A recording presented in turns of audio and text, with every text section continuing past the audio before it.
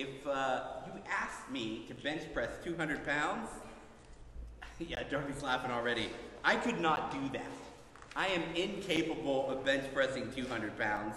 And no matter how hard I tried or how much effort or energy I put into it, no matter how much time I devoted to it or how much I wanted it to happen, I couldn't bench press 200 pounds. I just don't have the muscle strength to lift 200 pounds. If you asked me to run a marathon, I could be like, that sounds awesome. Yeah, I want to do that. But no matter how much I wanted to do that or how driven or passionate I was, I wouldn't get very far. Chelsea ran a marathon last weekend. She's out of town this weekend, but she ran a marathon last weekend, and she trained so that she could have the lung capacity and the muscle strength to run a marathon. She was running 7 and 8 miles a day so that she could run 10 miles and more in a marathon. I haven't been training. I haven't developed my lung capacity or my muscle capacity, and so I wouldn't be able to run a marathon. I wouldn't be able to lift 200 pounds because I don't have the muscles to do that. But if I worked out with smaller weights, right? If I built up my strength lifting smaller weights, I could then lift heavier weights and heavier weights and heavier weights until I get to 200 pounds. I could build up the muscles I needed. If I started running smaller distances, rather than just running to the fridge and back, but actually running a little bit farther, then I could build up the lung capacity to run a marathon. This isn't rocket science, right? Building up our physical capacity through physical exercise gives us the strength to do more things. It builds our physical muscles when we exercise physically. In the same way, when we exercise spiritually, it builds our spiritual muscles and develops what we're spiritually capable of doing. Now, if you've been here very long, or if you've been here before, you've probably heard me say that we all exist to become students of the way that Jesus lived and loved, the way that Jesus treated people, and the way that Jesus impacted our world. I think if everyone lived and loved like Jesus, the world would be a better place. Regardless of who you think Jesus is or what you think Jesus was like, I think that if everyone lived and loved like Jesus, the world would be better and our lives would be better. I think our companies would be better and our families would be better and our nations would be better and our world would be better. But living and loving like Jesus is spiritually heavy work. It's no one just wakes up and they're like, I think I'll try it. And, it's going to take a lot of spiritual heavy lifting. And if we're going to do that, we need to develop our spiritual muscles by doing some of these spiritual activities, these spiritual exercises that Jesus did. For instance, Jesus asked us to do some things that are just spiritually hard to do. They're spiritually heavy. Jesus told us to love our enemies and do good to those who mistreat you. That's a hard one. If someone hurts you, or if they hurt somebody I love, sometimes it's easier for me to forgive someone who hurt me than it is for me to forgive someone who hurts someone I love. Jesus told me to love them, to pray for their good, and to do good for them. That's a spiritually heavy thing to do if we're not building up our spiritual muscles through spiritual exercise. Jesus also told us to never be anxious about anything. Man, that's a hard one, right? I've had a week full of anxiety and worry and stress. And how am I supposed to do this? And I think a lot of times we read these commands and we're like, I just can't do this. I tried, I want it, I pray for it, but we never build up our spiritual muscles. And it's like me looking at marathon runners and saying, I want to do it, but every time I try, I just collapse mid-race. Because I haven't built up my spiritual muscles, I can't endure a long spiritual race. These commands are impossible if we don't develop the spiritual muscles through daily practice of spiritual exercises. When I was in Tennessee, I was teaching this one young man how to live and love like Jesus. I was discipling him, teaching him to be a student of the way that Jesus lived and loved. And he had a crippling addiction to pornography. It was so crippling, it was affecting his relationship. It was his romantic relationship. It was affecting his home life. It was affecting his work life. It was affecting everything in his life. And he kept praying, God, just take it away. Just take it away. Just take it away. And he just kept going back to it. And I think a lot of times what we're trying to do is we're saying, God, just help me run this marathon. But we're not putting in the exercise to actually build up the muscles to run the marathon. God's saying, I want you to run the marathon. I gave you the muscles to run the marathon, but you haven't developed the muscles. You want the quick and easy path. You want me to just supernaturally do it when I've already empowered you to do it. So, as a follower of Jesus, God has already given us the spiritual muscles to live and love like Jesus, but he lets us develop those muscles or allow those muscles to atrophy. Spiritual exercises give us the spiritual strength to live and love like Jesus. The old cliche is, right, if a wife can't get the jar of pickles open or whatever, she takes them to her husband and says, open this jar for me. Well, it's opposite in my household. Like, if I can't open something, I take it to Darby, and I'm like, hey, Darby, open this, because you're stronger. Why? Because when we sit around at night and we're watching TV or something, and I'm like sitting there like a blob, eating Cheez-Its or something, Darby's over here with these little weights, like she's always like working out or exercising or moving her arms. And because Darby does these small exercises all the time, she's stronger when it comes to these things. And so we need to be spiritually exercising all the time. And over the next few weeks, we're going to be talking about how we can implement spiritual exercise into our daily lives. And as a result, build up our spiritual strength so that we can live and love like Jesus. I think that these spiritual exercises, what are sometimes called the spiritual disciplines of the Christian faith, must be committed to individually, but they're enjoyed best in community. Now, this is the same with physical exercise, right? No one can commit to go to the gym for you. You have to commit to it for yourself. But if you go with other people, it's a lot more fun, right? If you go to the gym with your friend and you weight lift together or you run on treadmills together, then it's a lot more fun than going by yourself. So you're going to have to make a personal commitment to these spiritual exercises, but we're going to enjoy them together, and it's going to make them more enjoyable when you go through it together. That's what the church is. Together, we're walking through these spiritual disciplines. So we're going to talk about how to weave these practices into your everyday life over the next few weeks. And here's just a quick snapshot of the ones we're going to cover. We're going to talk about solitude and silence, taking Sabbath, self-denial, supplication, submission, service, scripture, simplicity, and sharing. And all these are key practices in the life of Jesus that allowed him to live out to live in the presence of God and impact the world around him. If we don't work out our physical bodies, what happens? They get unhealthy, right? And I was going to put a screenshot up of like an 800-pound person, but I was like, it's too disturbing to look at. But for a lot of us, we physically look like we're all together. We're like, oh, they look pretty nice. They look healthy. But spiritually, if you could see us, we look like an 800-pound man who can't get up off the couch. And if you invest in your physical health but not your spiritual health, half of who you are is going to be a wreck. Half of who you are is going to be a mess. You need to be spiritually healthy by doing spiritual exercises. Just as if you always ate garbage and you never exercised at all, your body would be unhealthy. That's how some of our souls look because we've never implemented these spiritual practices into your life. Okay, now a quick warning about spiritual exercises or spiritual disciplines. These do not make God love you more. If you practice these things, God's not like, you know what? Now I love you a little bit more because you're doing stuff. God loves you immensely. He loves you enough to come and die for you. That's exactly what he did. He came into the world in the form of Jesus, and he died for us before we were even born, before we even messed up. He said, I'm going to send my son Jesus into the world to die in your place for your crimes. On the third day, he rose again, and he invites anyone to put their faith and trust in him and to live in his eternal love forever. And so doing the spiritual disciplines don't make God love you more, but it's how we lean into the love he already has for us. I'm not a hugging person.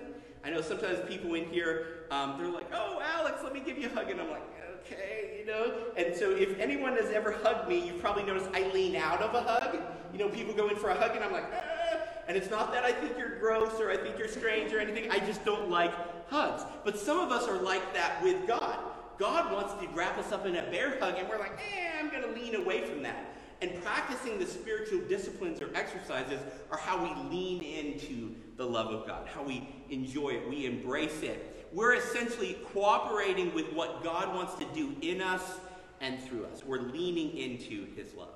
Now, God is always using circumstances and people around you to teach you to live and love like Jesus. But the spiritual exercises are how we lean into learning, and we say, you know what? I want to learn this. I don't want to resist it. I want to embrace it. Have you ever tried to give a small kid a bath and they don't want to take a bath? At the end, they might be wet, but they probably didn't get very clean, and it wasn't a very enjoyable process, right? But if you have a kid who's like, oh yeah, I need a bath, then all of a sudden it's like, okay, we're not splashing water everywhere, he's really going to get clean, and the whole bathroom's not going to be ruined, right? And so for us, spiritually in that sense, we're saying, God, clean me up. I'm going to get in the bathtub willingly. I'm going to practice a spiritual discipline so that I can move forward. So all that was the introduction on spiritual exercises. Now we're going to look at our first one today, which is solitude and silence. It's not a surprise, right? We live in a busy, noisy world. It's really hard to sit quietly, to turn the radio or the TV off. If you're in your house alone, what do? You're like, man, it needs some noise. You turn on the record player, or you turn on... That's not because I'm from 100 years ago, but we have a record player because it's cool now and trendy. And you turn on the TV, or you turn on the radio, you turn on Spotify, because we constantly have to keep moving and keep ourselves distracted. Even if we fall asleep, what do? We have this glowing screen in our hands as we're falling asleep until it falls to the ground. We constantly have to have something going on. And we're overstimulated as a people, and we're undermotivated. We're constantly entertained, we're chasing the next entertainment high, but our souls are dry, and we're empty inside.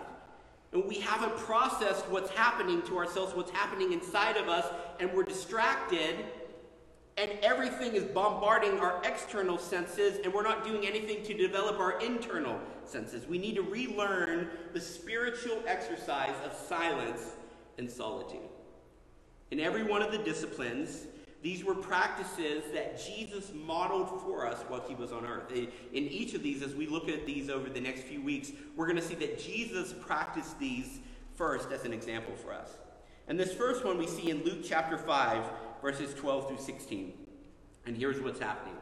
While he was in one of the towns, a man was there who had leprosy all over his body. And he saw Jesus, and he fell down before him, and he begged him, Lord, if you are willing, you can make me clean. And reaching out his hand, Jesus touched him. Now that's huge right there. The man had leprosy. No one touched someone with leprosy because it's highly contagious, and they were afraid of it spreading. They usually quarantined them outside of the city. Only other lepers would touch a leper. This man had probably not been touched by someone who didn't have leprosy for a long time. Jesus reached out and touched him and said, I am willing, be made clean. And immediately the leprosy left the man.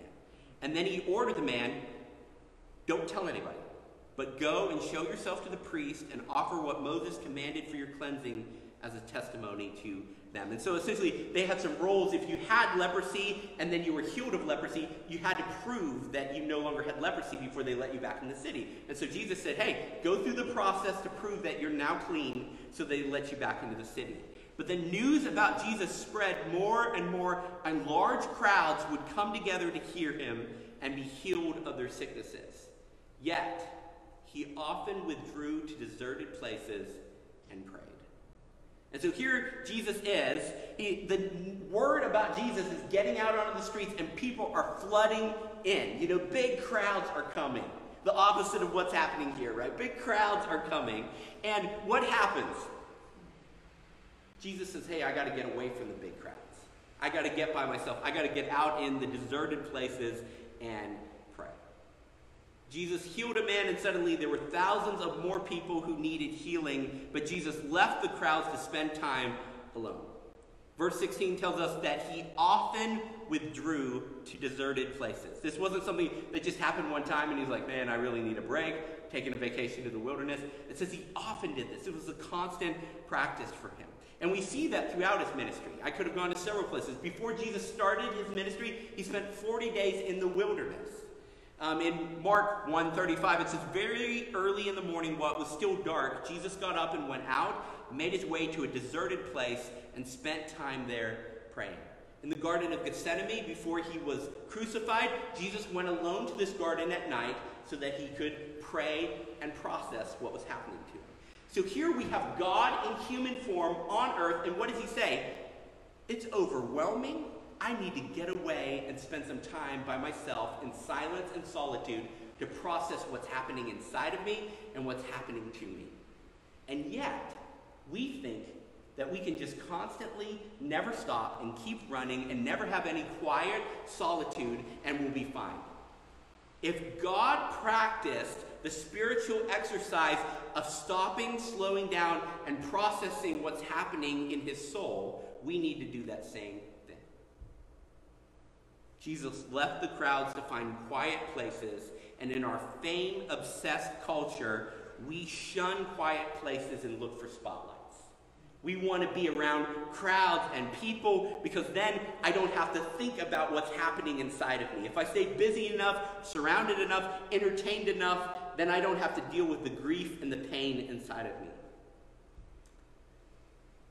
Jesus didn't get away here because everything was done. And I think sometimes we think, well, once I get all that done, then I'll take time in silence and solitude. Once I get all this finished, then I can take a break.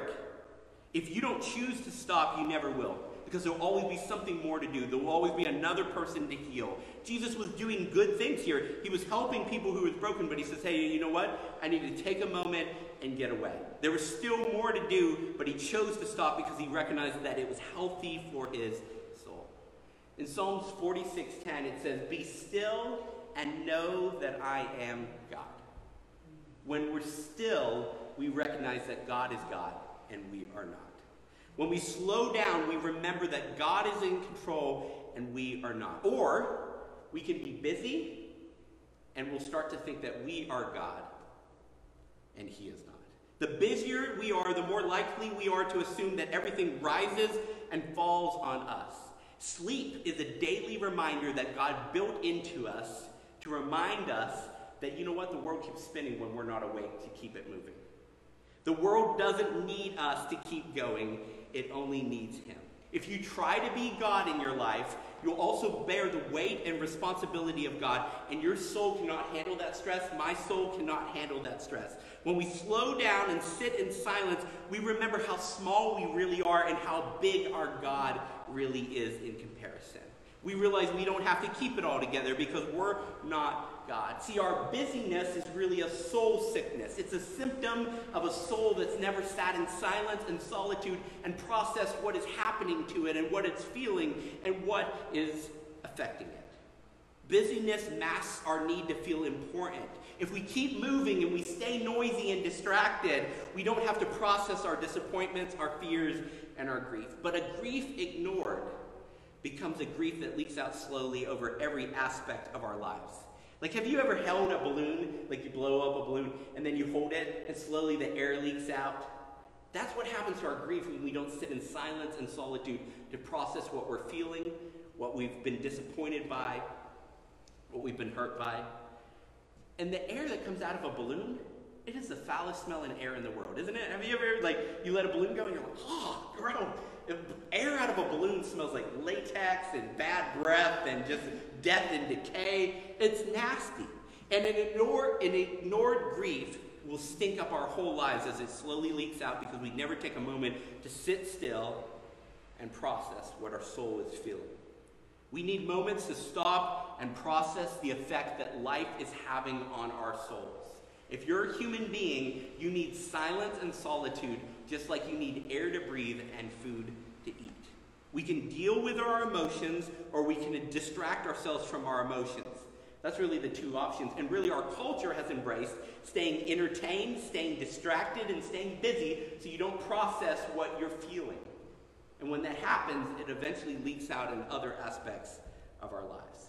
Silence forces us to get to the why behind what we're feeling. Sitting in silence is not wasted time, it is spiritual work. I was talking to some people, some older, wiser pastors, and I said, hey, which of the spiritual disciplines, the spiritual exercises do you struggle the most with? And you know what they all said? Silence and solitude. This is the one that's the hardest in a lot of ways. We're going to talk about some other things that Jesus practiced, things like fasting, things like sharing what we have with other people, things like serving and sacrifice. But the hardest one is going to be silence and solitude. Will you stop and sit and listen to your soul? Sitting silently prepares our souls to be productive when we work. And psychology agrees with the Bible on this. This isn't something where the Bible says something and psychologists are like, well, I don't know about that. That seems far out there. Psychologists are like, the Bible's right about this. We're an overstimulated, overly distracted culture. We have become more connected with technology, and anxiety and depression and stress levels are the highest they've ever been. They said that the average millennial, someone in the 20 to 30-year-old range, they have stress levels equal to what they used to lock someone up for in the 1950s. If your stress and anxiety levels were that high, what the average millennial has, if they were that high in the 1950s, they put you into a mental home to process that high level of stress. But we live in a world that more and more we're technologically connected, but we're relationally disconnected.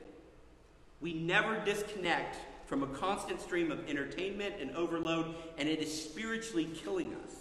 Psychologists found that people who took time to sit in silence and solitude as a discipline have lower blood pressure, have less depression and anxiety, and have a better outlook on life. They saw a direct correlation between people who practiced silence and solitude and people who had less heart disease and heart conditions. Now, this is not easy for me. I talked about how it was hard, one of the hardest spiritual disciplines as I talk to people about their experiences. This one's not easy for me. I like to stay busy. I like to keep moving. I want to achieve and accomplish. But if my soul is unhealthy, if your soul is unhealthy, everything else you do and touch will ultimately be unhealthy.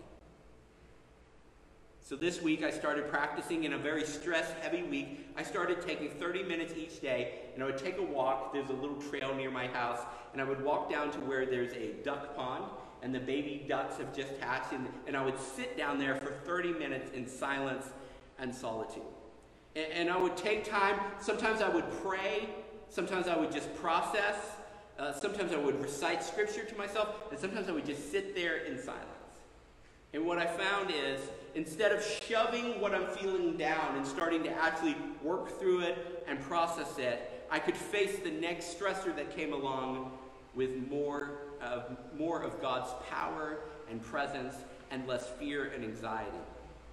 When was the last time you sat in your home without the TV on, or music on, or people, or looking at your cell phone? One of the hardest things for me is in this 30 minutes of time, I turn my cell phone off.